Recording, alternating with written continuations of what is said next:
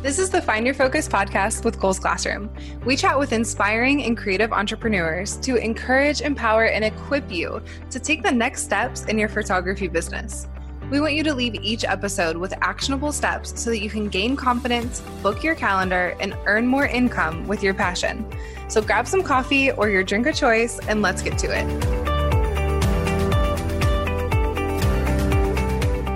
Hi everyone, I'm Logan Fay and the host of the Find Your Focus podcast. Welcome to day 3 of the 5-day mini session challenge. If this is your first day joining us, make sure that you listen to day 1 and 2 of the challenge and join the challenge Facebook group. You can access it at cc.kohlsclassroom.com/challenge. And you can also find the link in the show notes at kohlsclassroom.com/podcast. Today, we are going to be talking about logistics. How to set up signups, payments, invoicing, contracts, checklists for yourself, prep emails, and more.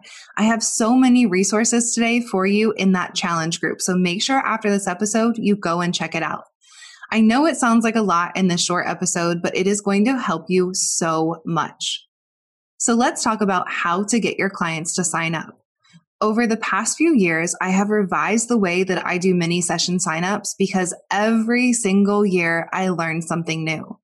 This year, I decided to open an email list for my mini sessions, and it went way better than any other year. Instead of just posting the information on my Facebook page with a link, I decided to set up a Flowdesk email sequence.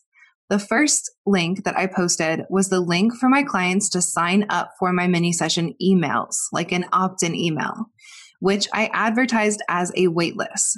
Once they signed up, a few minutes later, they got an email going over all of my prices and packages for that mini session. In the email, it also had the link to sign up right away. Not only do they get that first email with all of the details, but I also have 2 other emails scheduled to go out after the first one.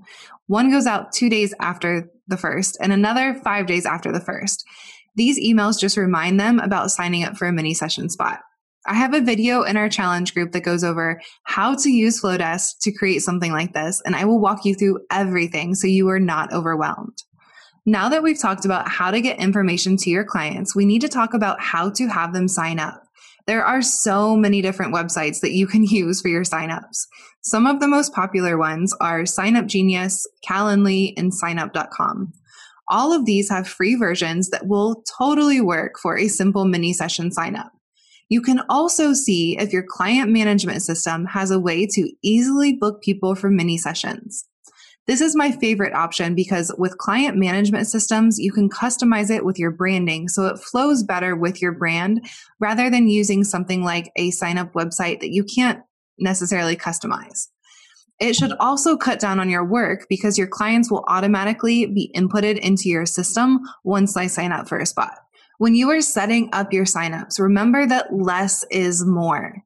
I'm going to say that again. Less is more. I highly recommend posting a limited number of spots to start with, and then opening up more spots as those get booked. The last thing you want is to open 10 sessions over one weekend and only fill 3 spots each day. Having a limited number of spots to start with will also create scarcity, which will push your clients to sign up sooner than later. The next thing we need to talk about is contracts. You must have a contract for every single session, not only for mini sessions, but any session that you do, even a model call. Please, please, please have a contract. It is best to find a session-specific contract instead of using a generic one for every session that you do. I highly recommend checking out thelegalpage.com. We had Paige on one of our previous episodes. She's a lawyer and photographer, and she has contracts for every type of session you could imagine. Her contracts cover things like non-refundable fees, what happens if a family is late to a session, upselling your gallery, rescheduling, and so much more. Some other things that you need to think about and make sure are in your contracts are your policies on what happens if a client shows up late. Does it cut into their designated 20-minute session time? How many people will you photograph in a mini session? Will you limit it to just children or other family members as well? This is important to add in because some families will try to turn a mini session into an extended family session with grandparents and cousins. You might be laughing, but it does happen. The important thing with contracts is that you don't just go Google search to find a contract. You want to make sure that you have a contract that has been looked over by a lawyer, such as Paige from the Legal Page.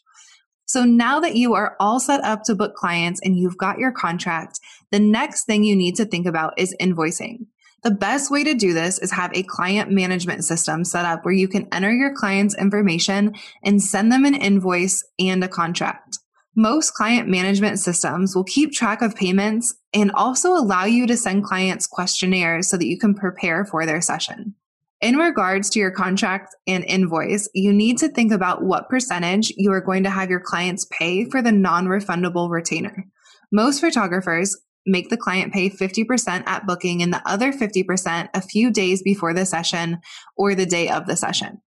Also think about what happens if your client gets sick or if it rains on that day and you have to reschedule. These are things that you need to think about before your mini session, because if you don't, something will happen and you will be forced to think about it then, and it will be much harder to deal with at that time. Just like the last 2 days, I have a wonderful worksheet for you in the challenge group that goes over the decisions that you need to make for your contract, where to find the best contracts for mini session, and a check-in to make sure that you have decided which sign-up form you are going to use. I would love to see you get your very first sign-up done and post it in the group so that we can give you feedback. I cannot wait to see you guys in the Facebook group. Thank you so much for listening to this episode of the Find Your Focus podcast with Kohl's Classroom. I hope that you got some great takeaways from this episode that you can apply to your business. Make sure to visit kohlsclassroom.com/podcast for the show notes and any links that we talked about during this episode. If you like this episode, head over to iTunes and tap that 5-star button and leave us a review.